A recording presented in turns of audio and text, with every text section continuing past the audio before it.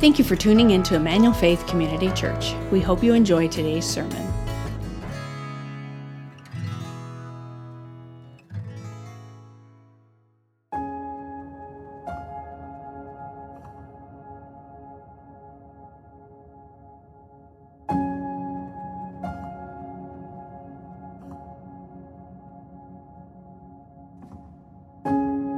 This week, I went to my barber and got my hair cut. He only takes cash, so I reached into my wallet and I paid him for his excellent work. Then I went to Vons. I had to pick up a few groceries for us, and I gave them money and they gave me the food that I had needed. If you think about any economy, it really works in that way. It works based on exchange. You give somebody something, usually something monetary, and they give you a good or a service in return. And that's the way that economies have worked since the dawn of creation, since the beginning of time. They've been exchange-based economies. Even in an agrarian culture, we saw people exchanging one thing for another. And in many ways, the ancients rolled that same idea into the way that they interacted with the gods. I mean, the ancients had a god for almost everything. They had a crop god and a rain god and a fertility god and a money god and a god for almost everything. And what you would do is you would take something, a crop or a vine or an animal, and you would exchange it. You'd kill the animal and offer the blood. You would wave the crop, or you would give the gods the crop. And here's the thing, it was all based on exchange. You give the gods what they want, and they'll give you what you really want. It was the way that things worked. And in fact, one of the goals of religion in the ancient world was to keep the gods happy. There was this conviction that the gods are angry, temperamental, emotional, spontaneous, rash, and usually you were on their bad side. I mean, have you ever had a friend where you always wondered if you were going to say something that just ticked them off, or you knew that you had said something that ticked them off and you didn't know what it was? I mean, think of interacting that way with the gods. And in so many ways, that was the way that the ancients lived. If it wasn't raining enough, the gods were upset. If they couldn't get pregnant, the gods were angry. And so you had to go and you had to find the right priest and you had to sacrifice to the right god so that you could make the exchange, right? You give them what they want, and eventually they'll give you what you really want. That's the operating system behind not only most economies, but most religions. Now, here's what I want you to think about. As a follower of Jesus, if that's who you claim to be today, have we just replaced faith with other forms of sacrifice, whether it was crops or animals? I mean, here's my question. Do we exchange faith with God? Like, we give God faith and He gives us what we really want? Is that the way this works? Is that the system that we're in? I want you to hold that question, because we're going to talk about the answer to it during our time in Daniel chapter 3 today.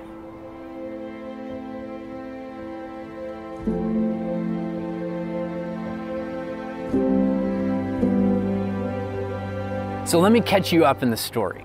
The year was 605 BC. King Nebuchadnezzar of Babylon came to Jerusalem and began to exile the people of Jerusalem. And in that first wave in 605, he took some of the youngest and brightest. And in that group was Daniel and Shadrach, Meshach, and Abednego. And they were chosen to be a part of the king's court, to be educated in Babylonian religion and culture and language and mathematics and sciences and sorcery and magic. And Daniel and his friends, they flourished in that situation. They were far from home, but because of that, they serve as a great guide for us, I think, in our current cultural moment. It's why we're calling this series Distance Learning, because we're going to learn from Daniel and his friends what it looks like to flourish in exile. Last week we saw Daniel interpret a dream for King Nebuchadnezzar. I don't know if you remember, but the dream was of a large statue, and each portion of his body represented a different empire in a different epoch, a different season. Well, it seems as though that maybe that image got stuck in King Nebuchadnezzar's head, and he decided to build a huge statue of himself. He built a 90-foot statue of himself, like you do when you're the king, right? And so he required that all the people of Babylon bow down and worship this statue. Well, not surprisingly, Daniel's friends, Shadrach, Meshach, and Abednego, they refuse to bow down. And here's what happens. Verse 12 of Daniel chapter 3. They said this: "There are certain Jews who you," speaking to Nebuchadnezzar, these are his governing officials, "who you have appointed over the affairs of the province of Babylon, Shadrach, Meshach, and Abednego. These men, O king, pay no attention to you. They do not serve your gods or worship the golden image that you have set up." I mean, I love the way that they describe Shadrach, Meshach, and Abednego's response. They pay no attention to you. They're not loud and defiant. They're not virtue signaling by sort of saying, here's all the great things that we're doing to stay true to Yahweh. They're quietly devoted.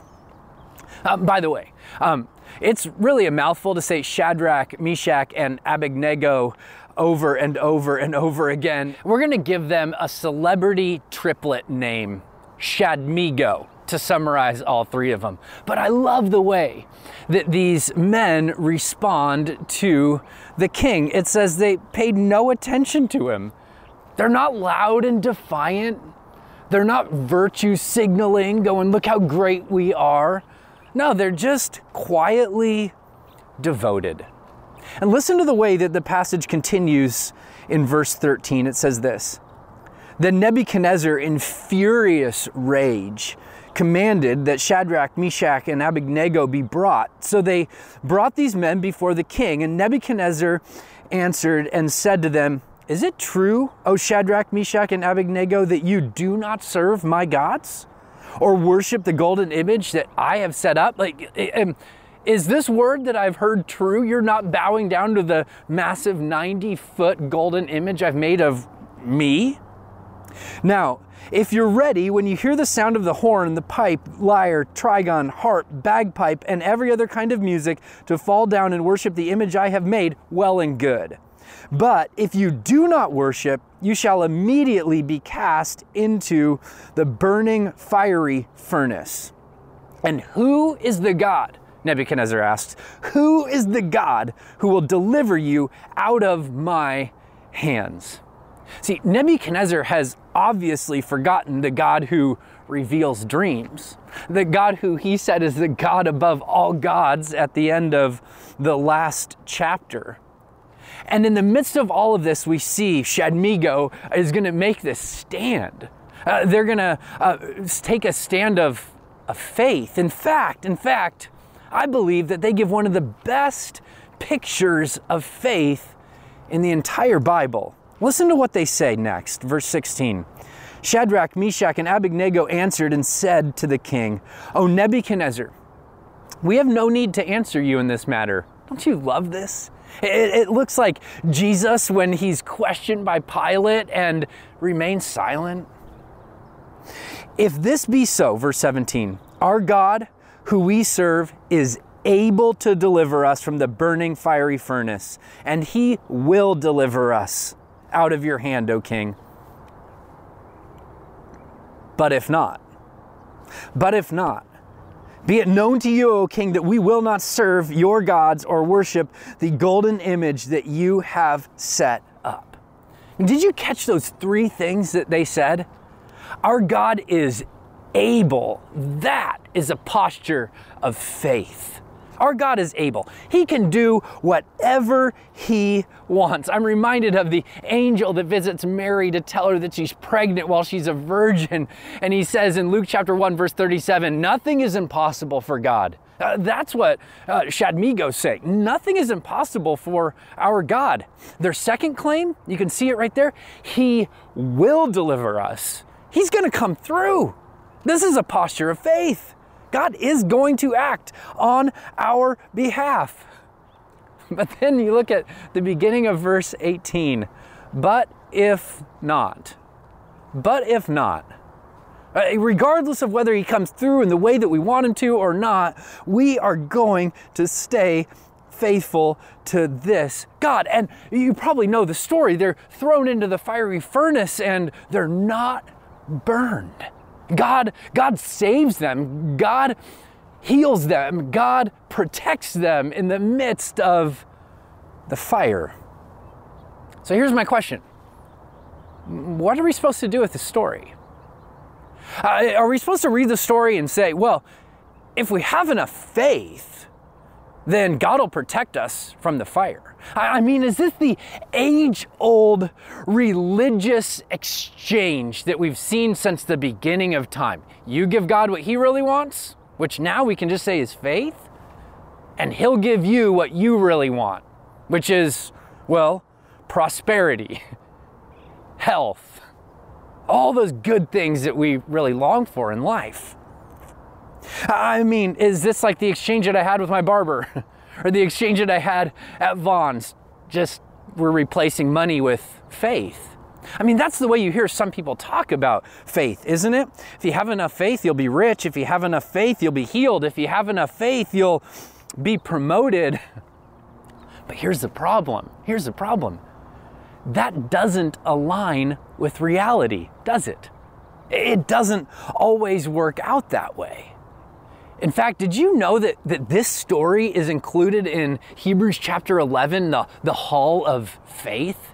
Listen to what the author of Hebrews says. He's talking about people who, by faith, conquered kingdoms, starting in verse 33, enforced justice, obtained promises, stopped the mouths of lions, which is a reference to Daniel chapter 6, quenched the power of the fire. This is a reference to this story. Escaped the edge of the sword, were made strong out of weakness and became mighty in war, put foreign armies to flight. I mean, don't you love this? That by faith, people saw God do the miraculous on their behalf. And we all go, well, that's the story of faith that I want. God, if I give you my faith, then you give me these things, right? That's the way it works. The only problem with that is if you keep reading in Hebrews chapter 11, verse 36, it says this, by faith, verse 36, others suffered mocking and flogging, even chains and imprisonment. They were stoned. They were sawn in two. They were killed by the sword. By faith, they quenched the power of the fire. By faith, they were sawn in two. I mean, wouldn't you love it if we could make an equation out of it and say, well, this is the way. Let me give you 3 steps today to have the kind of faith that will save you from the fire. Boom, boom, boom. Wouldn't you love it if it were an equation like that? The problem is, that's not the way it works. And the reality is that faith is not some sort of exchange with God where you give God faith and then He gives you what you really want. I mean, Shadrach, Meshach, and Abednego didn't know which side of but if not in verse 18 they were going to fall on. They knew God could. That's faith. They knew God could. But they didn't know if God would. They didn't know if He would. They didn't know the outcome. But they decided to live obediently. And see, here's what I want you to write down. This is going to shape our time today. And this is the truth that we see in Daniel chapter 3. It's that faith is a posture of surrender It's not a position of control. Faith is a posture of surrender. It's not a position of control. And we see this even in Abraham, the great father of faith, as the author of Hebrews writes about him earlier in that chapter. He writes this, "By faith, Abraham obeyed when he was called to go out of a place that he was to receive as an inheritance, and he went out not knowing where he was going." This is a great picture of faith as a posture of surrender, not a position of control.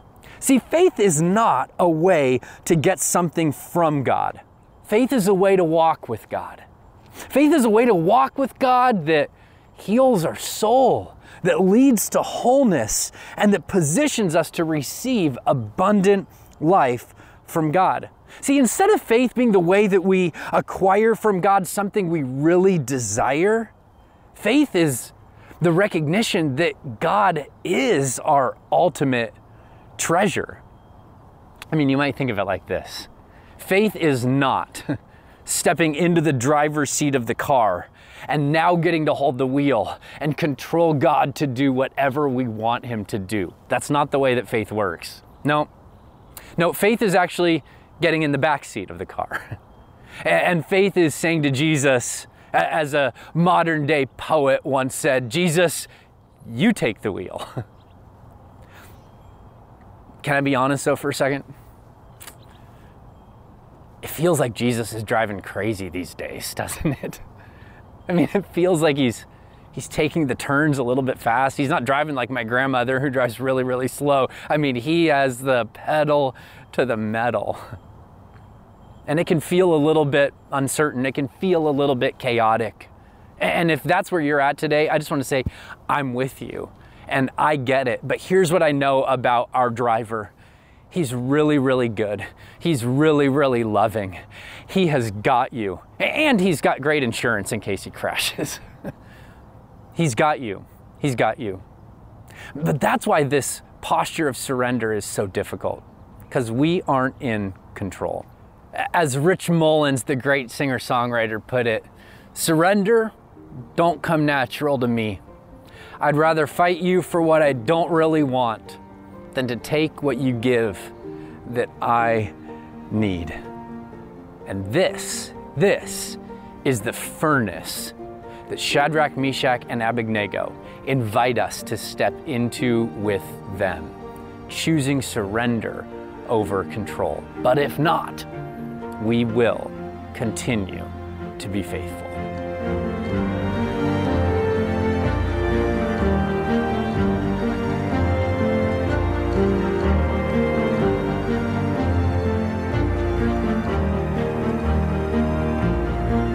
See, this, friends, is not a story about escaping the furnace. It's a blueprint for facing it, for encountering it, and for living faithfully in it. And today, in this passage, we're briefly going to look at something that we reject, something we embrace, and something we remember when it comes to surrendering to God rather than controlling Him. So first, something we reject. Look back at verses 4 through 6 with me. Here's what it says. And the herald proclaimed aloud, "You are commanded, O peoples, nations, and languages, that when you hear the sound of the horn, pipe, lyre, trigon, harp, bagpipe, and every kind of music, you're to fall down and worship the golden image that the king Nebuchadnezzar has set up. And whoever doesn't fall and worship shall be immediately cast into a burning, fiery furnace." We already know that Shadmigo are unwilling to bow. They're unwilling to bow the knee. And here's the reason why. They have a covenant with Yahweh. They have a covenant with God. And their covenant in the 10 Commandments was really clear. It's commandment number 2. It says this, "You shall not make for yourself a carved image or any likeness or anything like in heaven above or that is in the earth beneath or in the water underneath the earth. You shall not bow down to them or serve them, for I am the Lord your God, and I'm a jealous God." Now, I would say that a 90-foot golden statue qualifies as a carved image. And Shadmigo say, we cannot bow down. Why? Well, for them, their faith is not transactional. We give God what he wants, he gives us what we want. It's relational.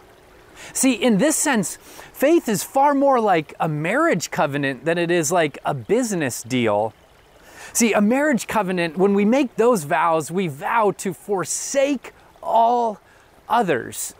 And the Hebrew people have done that same thing in covenant with their God, Yahweh. In fact, in the scriptures, there's an entire prophetic book about this picture of God as a husband and Israel as an unfaithful bride. It's the book of Hosea.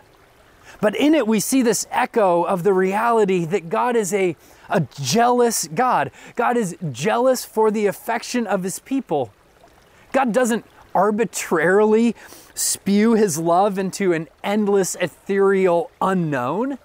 No, he directs it to people. He directs it to you and I. See, the difference between Yahweh and the other lowercase g gods was that Yahweh actually cared about his people. Those other lowercase g gods just wanted things from their people. So Nebuchadnezzar, he doesn't care if people genuinely worship him. He just cares if they go through the motions to bow. But your God doesn't feel that way. He's not interested in the motions. He's interested in your heart, and he wants your whole heart. According to Exodus, he's a jealous God. I've heard some people be turned off by that, resistant to it. But can I suggest to you that we wouldn't want a God who felt any other way about us? We wouldn't want a God, just like we wouldn't want a spouse who would say, go ahead, do whatever you want, with whomever you want, whenever you want, as long as you come back and give me some worship also. No. God's interested in our devotion. So what do we reject? I'd invite you to write this down. We reject idolatry and we worship wholeheartedly. We reject idolatry and worship wholeheartedly. So what does that look like today? What does it look like to be people who worship wholeheartedly? I think we have to confront our idolatry problem. Tim Keller, the great pastor and author, captured it well when he said this: an idol is any created thing we look to in order to give us meaning, hope, and happiness that only God himself can give. And he adds on, it will eventually fail to deliver and break our hearts. See, the ancients were just a little bit more explicit.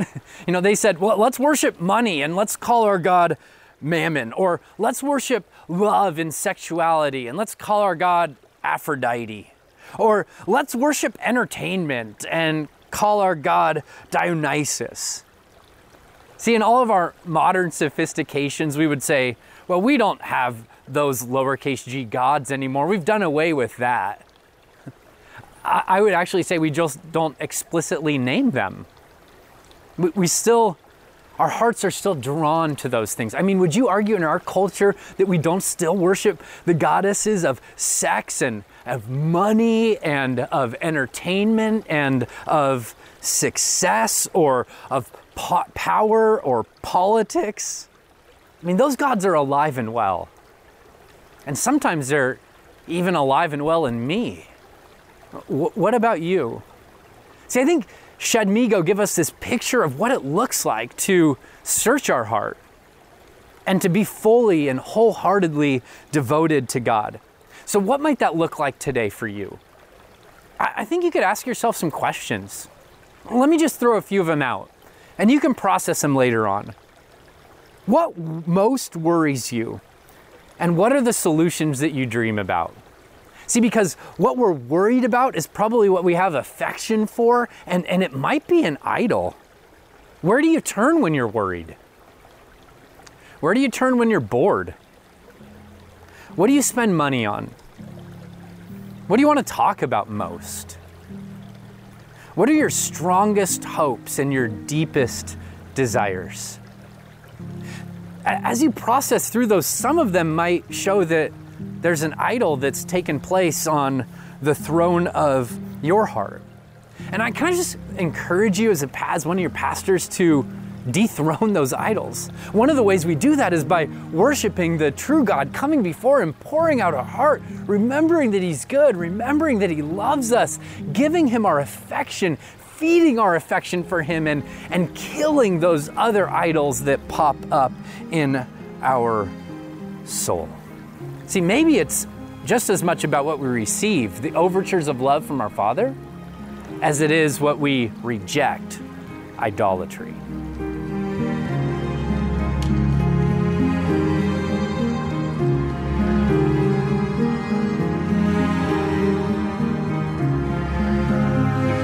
So let's look at the second thing that Shadrach, Meshach, and Abednego teach us about facing the fire, not escaping it. So at this part of the scene, we're going to jump to verse 24. They are in the fiery furnace, and listen to what the scriptures say. Verse 24, then King Nebuchadnezzar was astonished and rose up in haste. He declared to his counselors, did we not cast 3 men bound into the fire? And they said to the king, true, O king, you're right. That's what we did. Verse 25, he answered and said, but I see 4 men unbound, walking in the midst of the fire. They're not hurt, and the appearance of the 4th is like a son of the gods. There was another in the fire. Now, most biblical scholars think that this is what's called a Christophany. Would you say that with me? Christophany. It's an appearance of the pre-incarnate Christ. It's Jesus stepping onto the scene before He's covered in flesh and bone. Christophany. But I think there's a picture of something bigger and something even deeper going on here. I think this is a picture not just of what happened with Shadmigo, but it's a picture of what happens in our life. That in the midst of the furnace, in the midst of the fire, in the midst of the pain, in the midst of those situations that we would rather not encounter, God is with us. Jesus shows up. And we remember, if we're going to live by faith that is embodied in surrender, we have got to reject idolatry and worship wholeheartedly. The second thing we have to do is we have to embrace God's presence amidst life's pain. And I don't know about you, but I've sensed God's pleasure most when life goes great. But I've sensed God's presence most in my deepest pain. In those moments where I just wonder, what's going on? And why did this turn out the way that it did? I sense God's arm around me. What about you? In fact, the Apostle Paul will write this in Philippians chapter 3, verse 10. He says, that I may know Him, Jesus, and the power of His resurrection and the fellowship of sharing in His sufferings. That there's a way, Paul's saying, that Jesus encounters us and meets us, and that we experience Him or have koinonia with Him, fellowship with Him in the middle of our sufferings. It reminds me of this book I read a while back entitled Tortured for Christ by Richard Wurmbrand, who was a pastor, and he was in prison for 14 years under the communist rule in Russia. Listen to what he writes from prison. Here's what he says. There was once a fiddler who played so beautifully that everybody danced. A deaf man could not hear the music and considered them all insane. Those who are with Jesus in suffering hear this music to which other men are deaf.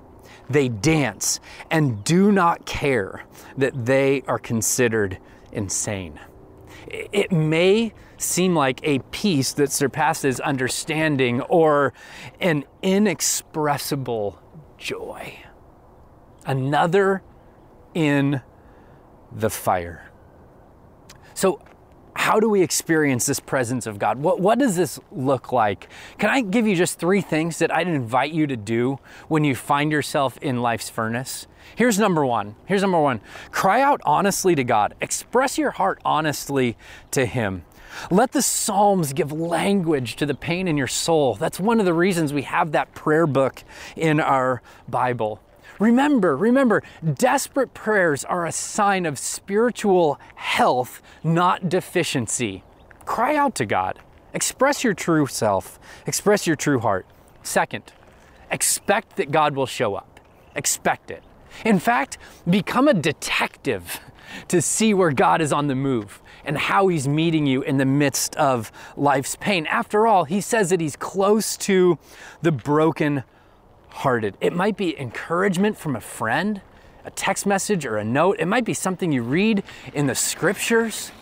It might be a lot of things. Be a detective. Find out how God is showing up. And third, I want to call on you, when you find yourself in the furnace, to remember God's faithfulness. Remember God's faithfulness. Remember the cross. Remember that Jesus has given his life for you because he loves you and he cares for you and he has been faithful to you. And as you remember his faithfulness, praise, because he inhabits the praises of his people.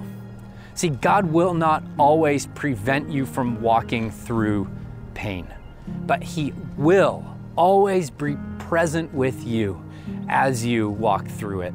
There will be another in the fire.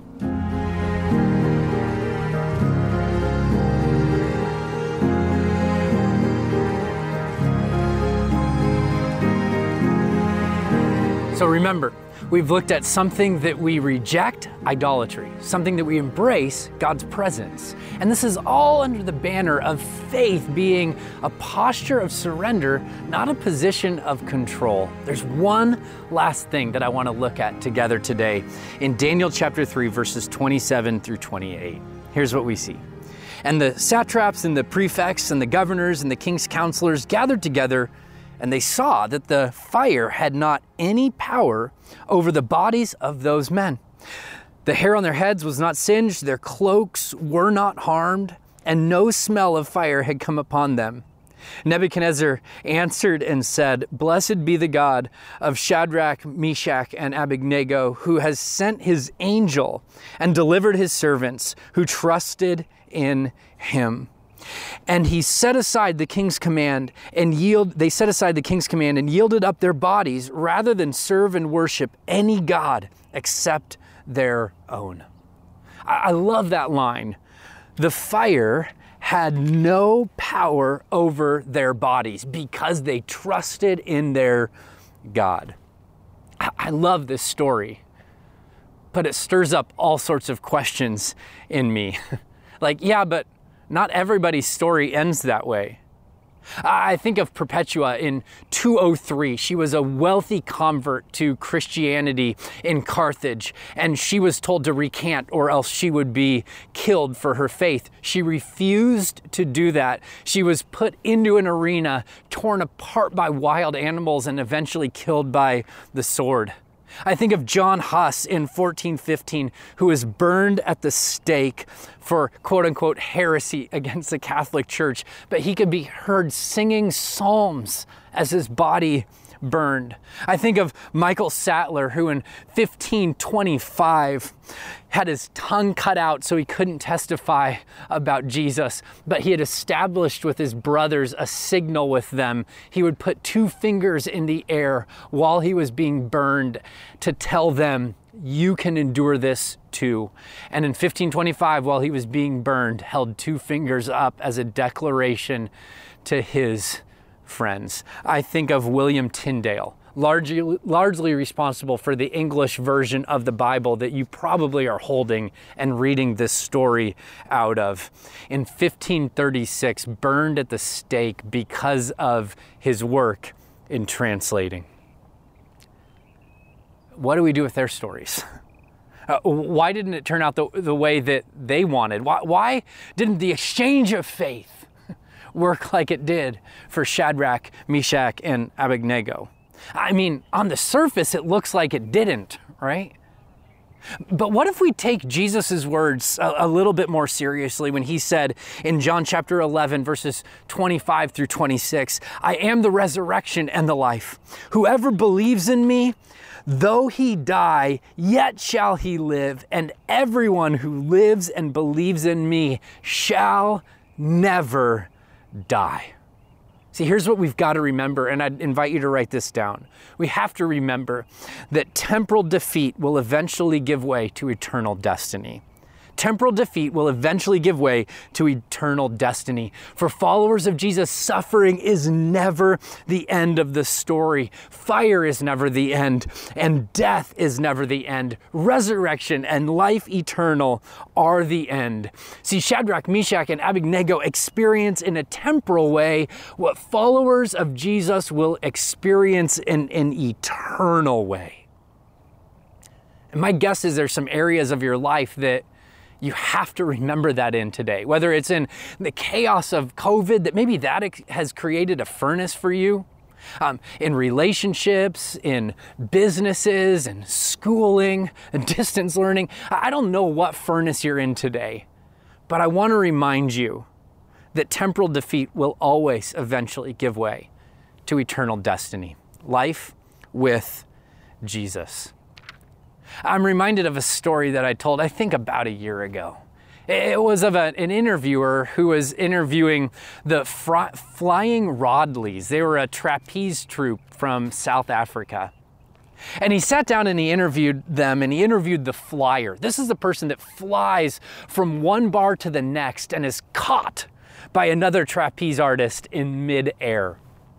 And he asks him, well, what do you do? What do you need to do as a flyer? And the man responds, oh, that's easy. Actually, you do nothing. In fact, if you try to grab for your catcher, you ruin everything. You simply have to wait. As you fly through the air, you have to wait, and you have to trust the catcher. He went on to say this, and I quote, the worst thing the flyer can do is try to catch the catcher. He must wait to be caught. I don't know about you, but I want to live trusting the catcher.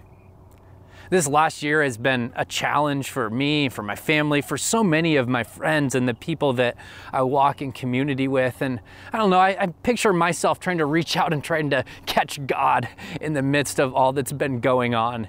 And I wonder what it would look like to view faith as a posture of surrender rather than a position of control.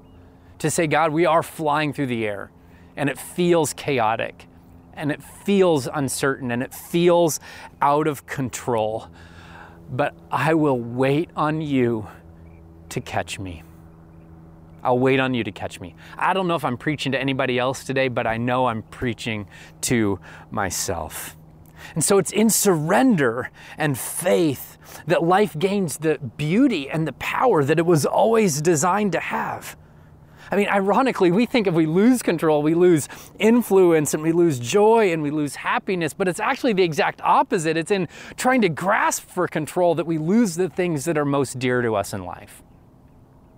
So as we close our time together today, I just want to read a passage out of 1 Peter to you. It's written to, he says it's written to elect exiles, people like you and I, who are journeying with Jesus in a land that's far from home. Starting in chapter 1, verse 6, and just let this wash over you. Listen to what Peter wrote. He said this. He said, in this, referring back to the living hope we have through Jesus' resurrection, in this you rejoice. Though now for a little while, if necessary, you've been grieved by various trials, maybe COVID, so that the tested genuineness of your faith might be more precious than that of gold. Though it perishes, it is tested by fire, and that your faith may be found to result in praise and glory and honor at the revelation of Jesus Christ. Though you have not seen him, you love him. Though you do not see him now, you believe in him and rejoice with a joy that is inexpressible and filled with glory, obtaining the outcome, or the telos in the Greek, the goal, the purpose, obtaining the outcome of your faith, the salvation or the healing of your souls. The outcome or the goal of your faith, the healing, the restoration, or the health of your deepest self. Yes, surrender to his love leads us to life from above. So let's be those kind of people, Emmanuel Faith. Let's be the kind of people who, just like Mercy Me wrote, I know you're able and I know you can. save through the fire with your mighty hand. But even if you don't, my hope is you alone. Would you write that down? Even if you don't, my hope is you alone. Would you say that back to your Heavenly Father today?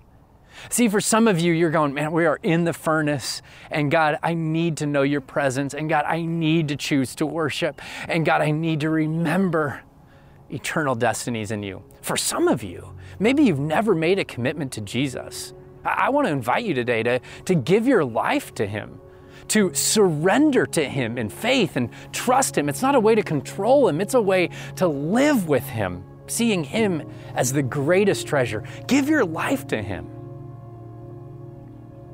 And maybe you're on the outside looking in a little bit and you're not experiencing quite as much as maybe some of the people in your life. Would you pray? Pray for the people who may feel like they're in the furnace today. Let's pray together as we close our time. Father, thank you for being a God who's worthy of worship and who's with us in the furnace and who has redeemed us, promised us resurrection and life eternal.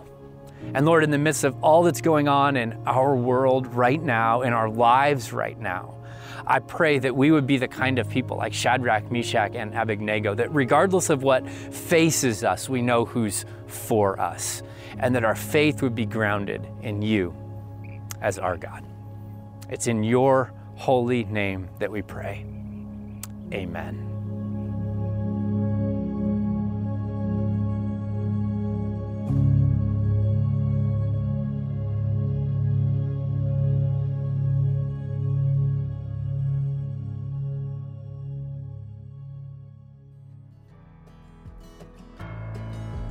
Thank you for listening to our service. We'd love to have you join us in person. For more information about our church and service times, please visit efcc.org. If you would like to support the ministries of Emmanuel Faith, you can do so at efcc.org/give.